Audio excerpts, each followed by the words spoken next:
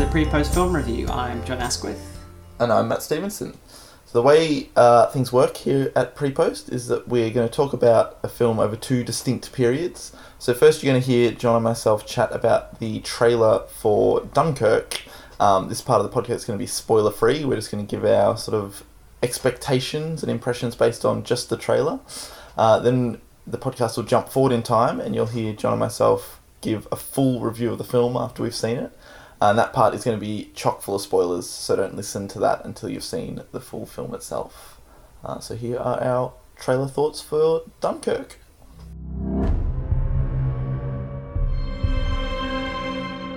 What has happened is a colossal military disaster.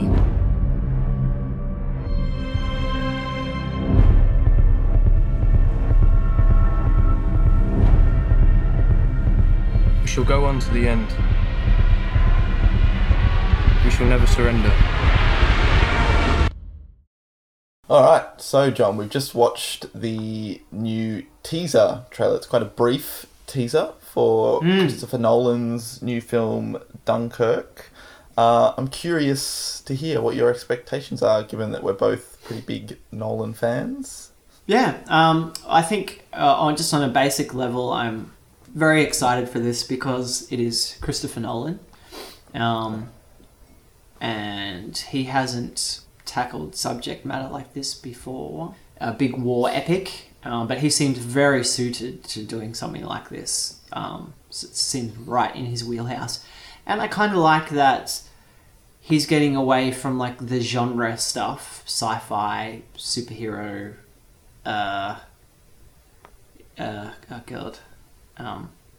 Magicians. Yeah. Magicians, yeah, that old magician genre. There's no, this is a bad word to use, but there's no gimmick, to this. It's a historical event, it's a sort of war epic. So I'm excited. Based on the teaser, I think it looks great. There's some beautiful, beautiful imagery, dark, haunting imagery, but beautiful nonetheless in this. Doesn't show a lot, but suggests a lot, which every good teaser should do. So you've got the ticking of the clock, you've got the siren slowly starting up, like the air raid siren. The suspense there just is palpable in this teaser already. I love the shots that it ends on, this sort of long take of all the soldiers in that barge or wherever they are, on a pier. Couldn't tell, but and they slowly realize that the enemy's coming. They all look up and huddle down. That's just so cool and such a Nolan shot. He loves these sort of classic, I guess you'd say Spielberg-esque kind of shots. It feels very classic, and he is quite a classic filmmaker in that sense. So yeah, I'm really excited. I think it looks great. That's all I need. I'm sold on this movie just with those few shots and knowing that Nolan's behind it. What do you think, Matt? Yeah, I agree. I mean, this is what a teaser should be, right, John? This is a teaser. Yes. It's good. It's a nice change to have something that's just a few little shots, doesn't really tell you much, but gives you a taste of the tone of the film, the kind of look that Nolan's going for. I think it looks really good. The ticking clock in particular, sort of that building suspense, it feels very claustrophobic. It's reminiscent of his other. I feel like that sort of ticking clocky sound has been used in Dark Knight or maybe multiple other films. Dark Knight and Inception. Yeah, so it's like a Nolan trope at this stage, I guess, but a good one, I think. I think it bodes well that such a simple series of shots could be so effective. I will say that I'm not overly excited about another World War II film. I mean, if I had to, even though like you said, it's good to see him getting away from genre filmmaking, particularly like superheroes and all that sort of stuff. Not that he ever made the traditional superhero films, but No, but he's been in genre filmmaking for a long time now. Yeah. So I would agree that it's good to see him try something different, but if I had to pick, my pick wouldn't be World War II film. I feel that's sort of a genre that's been, or a topic that's been done to death a little bit. But I guess if there is someone that's going to have a crack at it, I'd happily see Nolan do it more, sooner than anyone else. So I guess my hope is that he can bring something to the table that is a little bit different. I think that, the very least, his love for practical effects and, shooting on film and everything will give it a look and a texture that most war films don't have. There won't be like CGI planes flying around everywhere. I think it'll look very gritty and real. No, it won't look like Red Tails, is what you're saying. Yeah, exactly. So yeah, I'm excited. I'm not like mega pumped, but yeah, because it's a Nolan film, I'm always going to be excited for a Nolan film, and the trailer bodes well. So I think it's going to be good. I don't think it'll be like my favourite Nolan film. I think it'll be a solid entry into his filmography.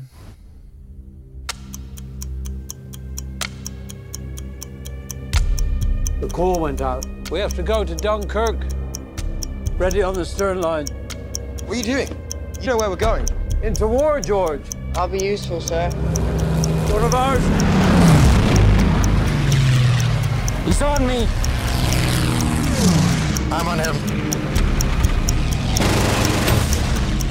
Okay, here we are. We've escaped the beaches, the chilly beaches of Dunkirk.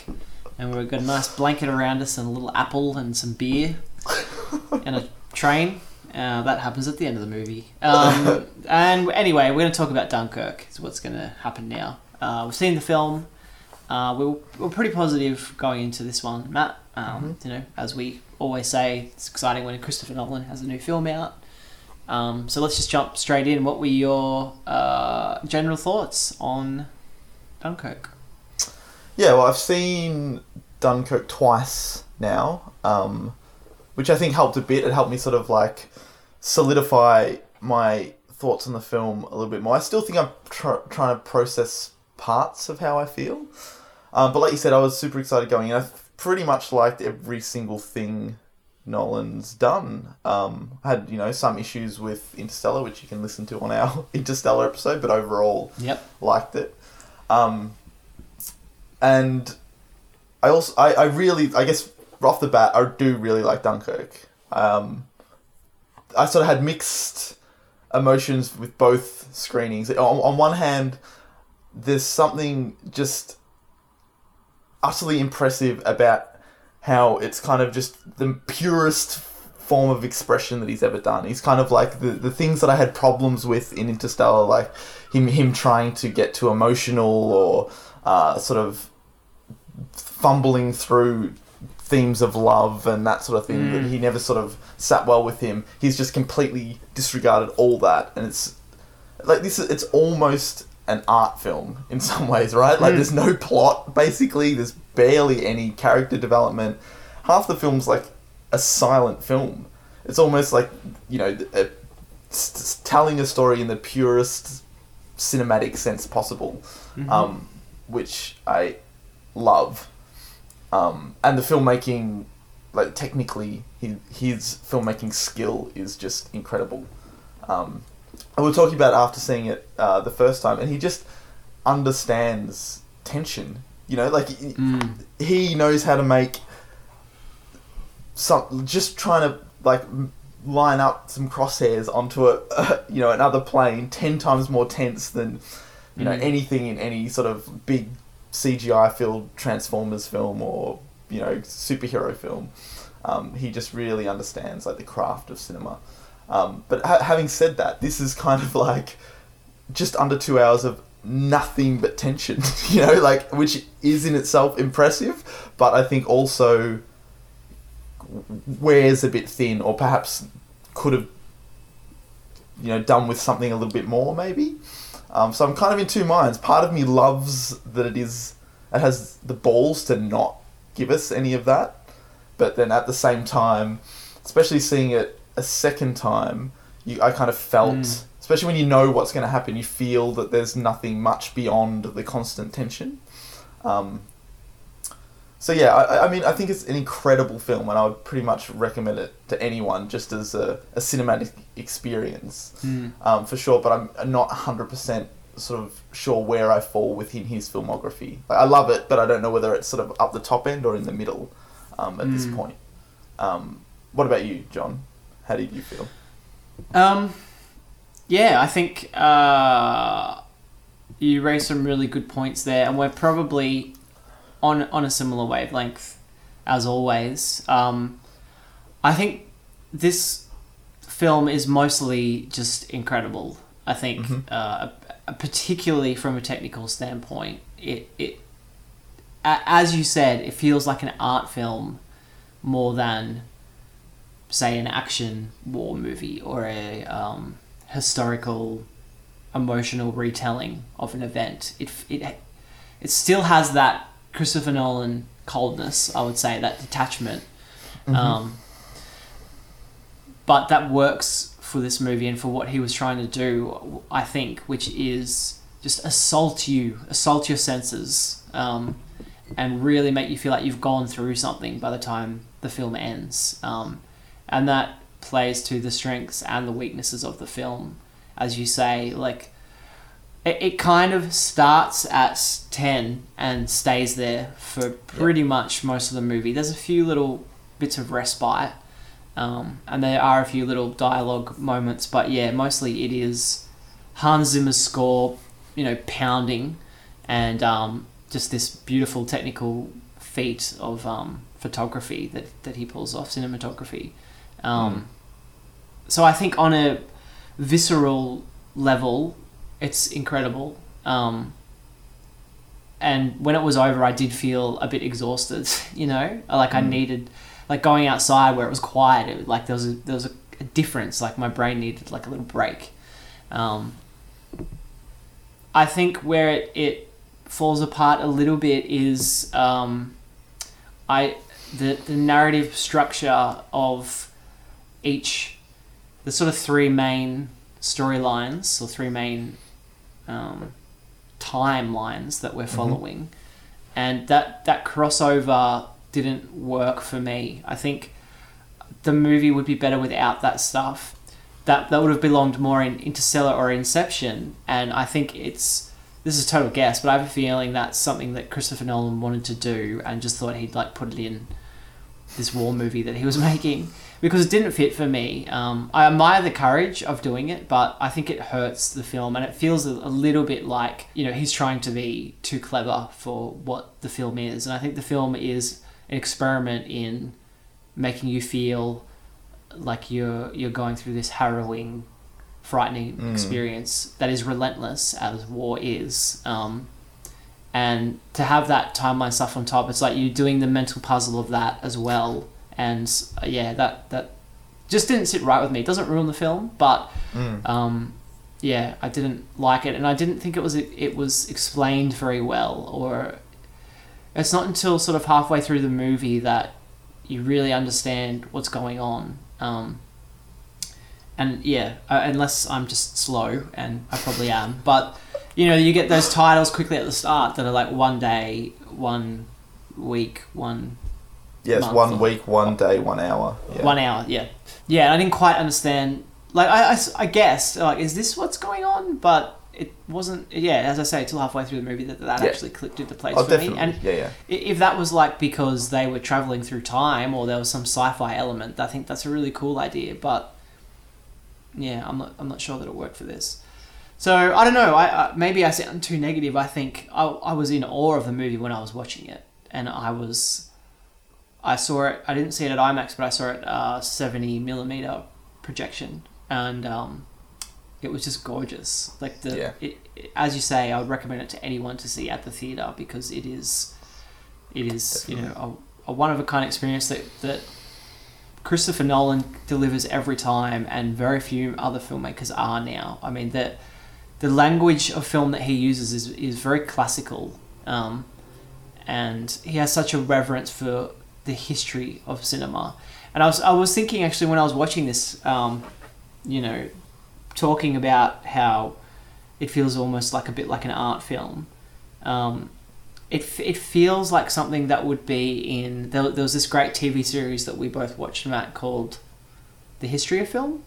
Or The Story of Film? Story of Film, I think. Something like that. Anyway, it went through it. It was very in-depth, kind of like, university level standard of like film history. And this feels like something you would see in that, where it's like this slightly esoteric take on a war movie. It's not pulling at your heartstrings. It's not going for melodramatic moments at all. It's experimenting with cinema to give you a sense of what it's like to be in this environment. But it is, experimental idea. I didn't expect that going in, that it's a cinematic experiment, and it's less concerned with the plot compared to his other films in particular. The more recent ones, we were just like plot and character overload almost. It gets a bit bogged down in plot, or it has in recent years. I mean, I've loved it all, but there is an argument to be made about something like Inception or even The Prestige is just so plot heavy. Yes. Yeah. This is the exact opposite. Yeah. Yeah. Yeah. Exactly. So yeah, I don't know. I'm a little bit mixed. Mostly, very positive, and I'd say this is in the upper echelon of his work, just because of. Mainly because on the technical level, I gotta say, for me, that's good enough. There's so many shots in this that you're just in awe of, and so much of it is practical. I don't know how they filmed some of these shots. It's amazing. I don't know. What do you think of the time stuff? Yeah, it's funny that you bring that up because I disagree with that. Okay. I really liked the time structure, but I had the same experience as you. I didn't understand the 1 week, 1 day, 1 hour when it came up. And it took, it's not until you sort of see Cillian Murphy's character the second time in the boat, sort of trying to, not shell-shocked, that you kind of get or start to get a picture of how this is working. But I thought it was a really interesting way of exploring the tension of war and how different parts or, different aspects of the war are terrifying in their own way, so being a man on the ground, you have to spend weeks or a week of in constant fear of your life, but being up in the air, you have most of the time doing nothing, and then you just have 1 hour of constant terror, or on the sea it's that time period is in the middle, you only have a day or whatever around that is different. I really liked it. Felt like it was kind of exploring that temporal side of things, and that makes sense. I also feel like if it didn't have that structure, I know it is a bit of a gimmick or a bit of a trick. The lack of narrative or lack of any story or character would have been much more obvious, and I think potentially a bit boring, or you would have felt it a lot more if you didn't have this sort of puzzle to click together at the same time. So I really enjoyed that. And I also don't want to come off as sounding negative either. Like you said, I really loved the film. And when, it almost, part of me wants to sort of declare it the best thing he's ever made, just because of the purity of it. And it's just I'm up there with you. It could be the best thing he's ever done. Yeah. But then part of me is pulling me in the opposite direction, just saying, maybe it needs some, character or other little bits and pieces, which sort of contradicts what I appreciate about the art filmness of it. I'm very conflicted, John. I'm very conflicted. Yeah, no, that's exactly how I feel. I think you raise a good point about the time. In that sense, it all fits together. And in particular, the movie does start. We talked about this in the trailer. The movie starts with the sound of a ticking clock. Yeah. And it comes back again throughout the movie quite a lot. It's almost about time, or it's about, It is. Yeah, it totally is. And so I can't fault it for not being consistent. If you're looking for an emotional connection as well, that structure takes away from that further than adding to it. I feel it adds to the coldness because it's more of a logic puzzle than it is an emotional, letting you emotionally engage with the film. Yeah, I mean, having said that, I was emotionally engaged a couple of times. I think, there's hardly any dialogue in the movie, but Mark Rylance does He's great. a very good job. Like, that guy just oozes like charm and heart and Yeah. nobleness. Even when he's playing like a Russian spy in Bridge of Spies, Yeah. he's very good in this, and he's like sort of a noble everyman that you sort of latch onto, is quite an inspiring figure. Definitely. There's also a moment where all the sort of civilian ships turn up, and the music swells. It's like the only time the music gets a bit heroic. And I felt quite emotional then. And I imagine if you were British and quite sort of attached to this story, that would be, quite an emotional moment as well. Definitely. I also think like it's refreshing to see a film where the heroic act isn't like winning the battle. You know what I mean? Like I like that it's taking an event which, I guess, not that I knew much about what happened at Dunkirk, but presumably was seen as a failure, something cowardly where they had to retreat and they were crushed by the enemy, into some, like, it's finding the positivity and the heroism in... I really love that, people, civilians coming to help, and it's more about helping your fellow man as opposed to, like, killing the enemy, exactly. I really, really and merely surviving. Yeah. They have those... I really like at the end where the Harry Styles, weirdly, is in this movie. Although he does a good job. He does. But he's ashamed, He's like, we didn't do anything. All we did is escape. Yeah. And that the older blind man who's handing out the coats or whatever says, that's enough, son, or something like that. Yeah. I really like that. I thought that was a great little motif of the movie. And I think that's the other thing, right? Like, it's one about time, but it's also sort of like an examination or an argument against cowardice, or sort of like arguing that what happened wasn't cowardice, or like retreating isn't an act of cowardice. It puts you in that situation, so you realize, like, if I was on that fucking beach, I would be getting the fuck out of there.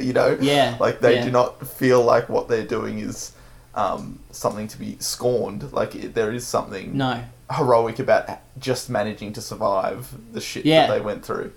Absolutely. Yeah, and it's interesting to see all the different ways, particularly the guys, the foot soldiers that are on the beach, and they carry, at the start they're carrying the stretcher to kind of like sneak on, and then they miss out that way, and there's like this series of, it's almost like Castaway or something. It's like this survival movie, where they're trying all these different little experiments to just get off the damn beach. Yeah, slightly get off the beach, and then they're back on the fucking beach, like, the next morning or whatever, because the ship sunk or whatever.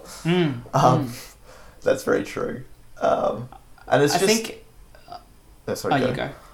I was just going to say, on the idea of how it's not about victory in the traditional sense and about killing the enemy, I thought it was a great choice to never show the enemy either. You always have bullets flying at you, but you never see where they're coming from. You never cut away to like some Germans, planning things or whatever. Even in that great opening sequence where the leaflets come down and they're getting shot at as they're trying to climb over the... I mean, I was in love with the movie at that point, like straight away. Like, it is such a strong opening.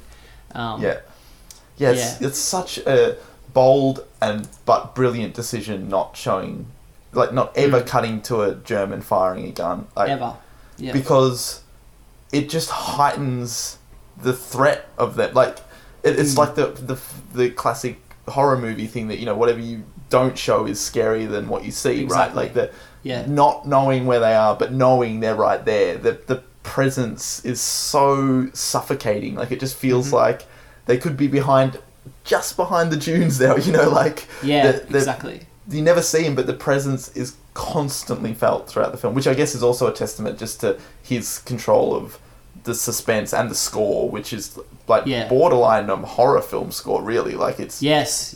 Really, really... almost frightening at times. It is, But yeah, you're absolutely right. I loved that choice not to show the German. Like, just talking about this with you now is making me... like, bump it up and... same. Maybe it is his best film, John. It's just so pure and so good. I don't know. Yeah, I think, oh man, I can't speak because I'm like thinking of 5 different things to say. Just slow down, John. Singing the praises, now I'm going to switch back for a second, because thinking about that and thinking about how good it is and just deciding whether it's up there with some of his best work or perhaps his best. I'm curious what you thought of the very end, because it ends in a strange way, I think, with the young foot soldiers are on the train. I liked that stuff, and the guy gives them the beers through the window, and he starts reading the newspaper, and it's they're going through that whole thing about how it's actually heroic to survive, and but then you have Tom Hardy landing the plane and getting captured. Yep. So I guess the idea is that he made the ultimate sacrifice in the end, because he's probably not getting away from there. But then there's this image of the plane burning, and it cuts to black, and then there's like 1 second of our sort of main young lead looking up from the newspaper, and then that's the end of the film. And I didn't know what to make of that, and I still don't. I'm still not quite sure. He seems to have some kind of realization or something, but it's, that's obviously a very specific way to end the film, and there's a purpose behind it, but I can't decipher what's going on there. I agree with you. It's very odd, and the shot is almost like very, very slightly just too short. He kind of just looks up, and you expect it to go on for just half a second longer would be a normal edit size or something, but then it just cuts to black, and it cuts on a weird sound effect. This is weirdly specific, but it cuts to black on like this weird slight scrunch of a newspaper sound effect. Yes. It's really odd. I have no idea either, but I kind of love it because it adds to that art filmy feel of it. I love the ballsiness of it, that he's ending this big Hollywood film on a strange little note like that. On the surface, I think you're right. There's some sort. It does seem like he has some realization. Maybe it's as simple as him just sort of acknowledging the fact that he shouldn't feel bad about escaping, or something as simple as that. I don't know. I haven't really come to a decision either, but I totally agree. It's a very strange way. Did it work for you, or did it not work for you? Did it annoy you? Yeah, I admire, as you said, the idea of the balls of it, but I'm not sure. I want to think about it and try and link it. But that's a good thing, right? To leave you on a note that makes you want to think, as opposed to just watching the plane burn, or some action. Yeah, for sure. Yeah, that's very true. The only if we're going to talk about be a bit critical, I suppose there's only two sort of things I would bring up. One is the ending on the speech, which feels a little, cliched. To end a war film on a heroic speech is very familiar territory. Though, on a second viewing, I appreciated it a bit more, just given that the content of the speech wasn't your normal heroic speech that you hear. And I guess it is kind of nice just to verbalise some of those themes to, hammer them home. Maybe, potentially not necessary, but, I think it's not too bad. The only other thing that, the only other Hollywoody thing is that as soon as that kid jumps on the boat, it's you knew nothing good was going to come of it. That was a little bit predictable. Either one of two things: either he was going to do something amazing and save the day, or he was going to die. That was the only two ways that little plot was going to pan out. But having said that, I really enjoyed the way the sort of that played out with Cillian Murphy's character and the way they dealt with it, and when he sort of tells him that he's going to be fine after he dies. That moment is an incredible little piece of cinema.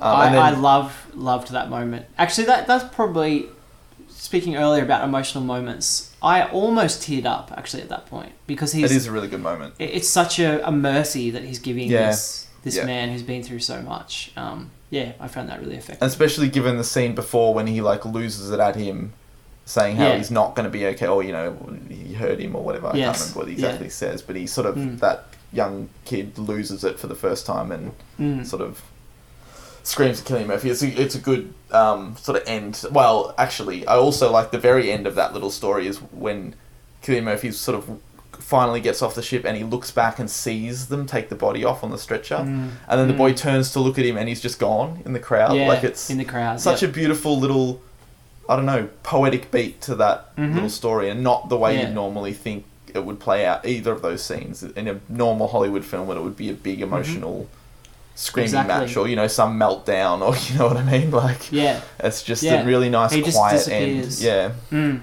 And has to be one of the thousands and thousands of soldiers that came back that just has to deal now with this horrific stuff that they've been through, and that he's going to struggle with that.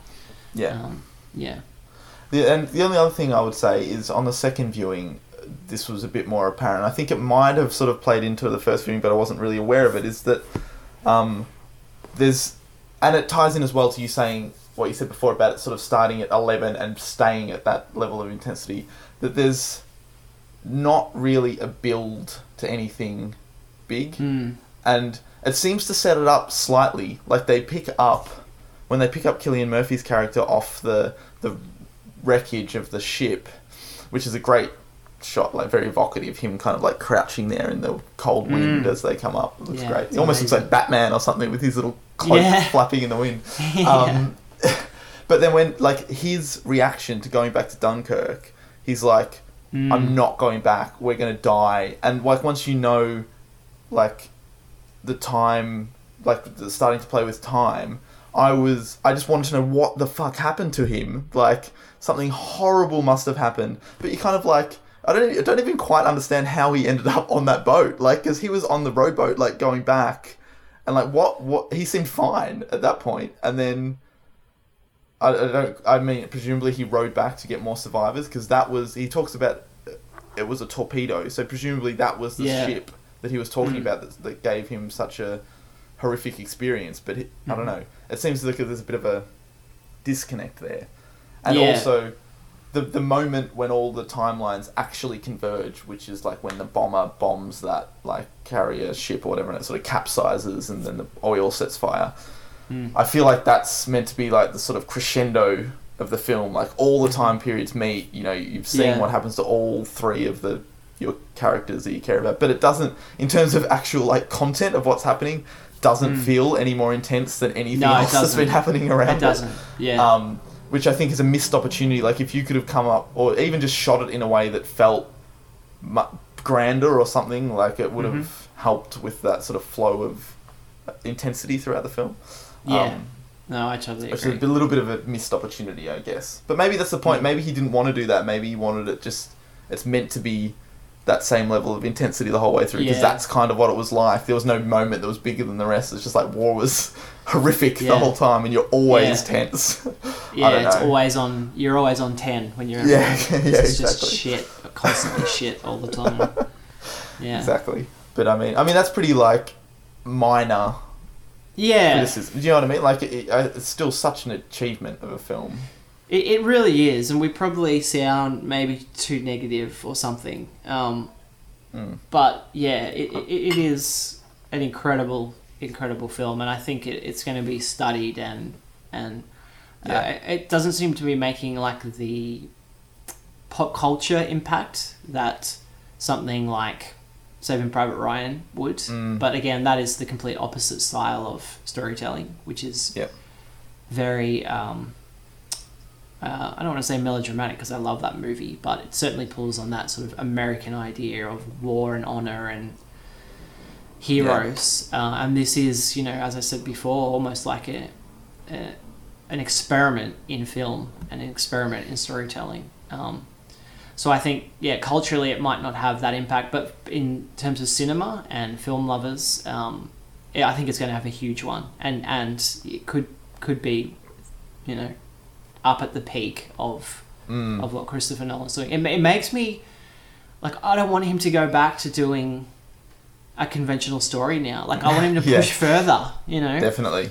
keep making these sort of slightly strange, unconventional films, because he's got the clout and he's got the name that he can do it on such a big scale and get people into the cinema to see something that's a little bit different, and that's really cool. Yeah, 100% agree. I'm so curious what he's going to do next. I can't. Yeah. I mean, I always say we can't wait, but now I really can't wait. Yeah, exactly. I mean, it's just a really good sign. It feels like he's maturing as a filmmaker. It feels like he's almost like addressing every criticism directly that I had with Interstellar, you know? Like, he's really interested in doing something different, or playing to his strengths, I guess, is what this film does. Like, he's really nailing what he does best. So, yeah, man, I'm pumped to see what comes next.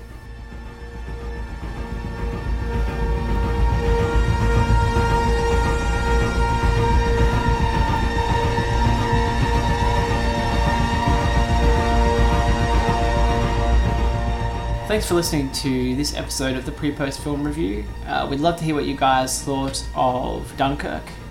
Did you find that a technical marvel like me and Matt? Did you sort of admire its ambition, or did it leave you feeling a bit frustrated, or perhaps even a bit bored?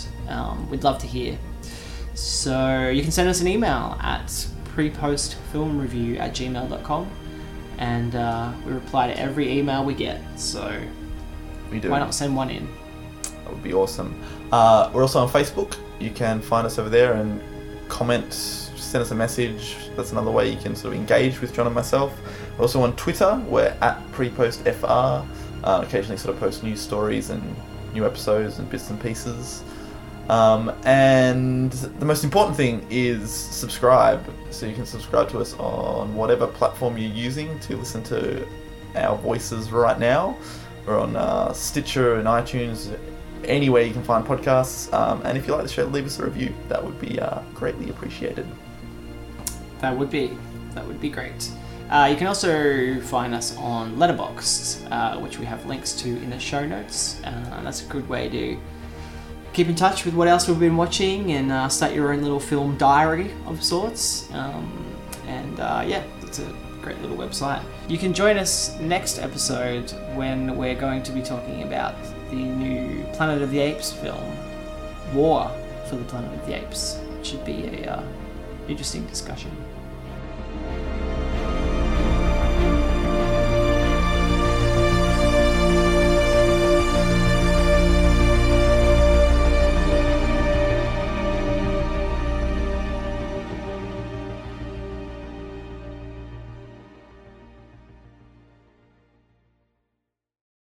I did feel a bit bad for the lead character, because he just couldn't take a shit throughout the whole film. Oh yeah. Must have been just dying to go by the end. Man, he probably just did it at some point. Yeah, like, I guess so. There's dead he would have bodies everywhere. Literally shit himself multiple times, probably. Yeah, exactly. I'm sure they all were. Yeah. We would love it if you would join us on our next episode, which I can't talk suddenly. Jesus. You can join us on... No, I don't need to... Forget the join. The join doesn't work. What? Listen. Do we? What? I think you say, yeah. Join us next episode. I think so. That's normal. Yeah. Okay. Yeah. The join's back in. Just keep it simple. Imagine if that's what you just called clapping, slapping. Slapping. Well, it really is, isn't it? Slapping your hands. Makes it sound like you're like doing this or something. There's something like wet about it. Yeah. Yeah, it is. Something kind of gross.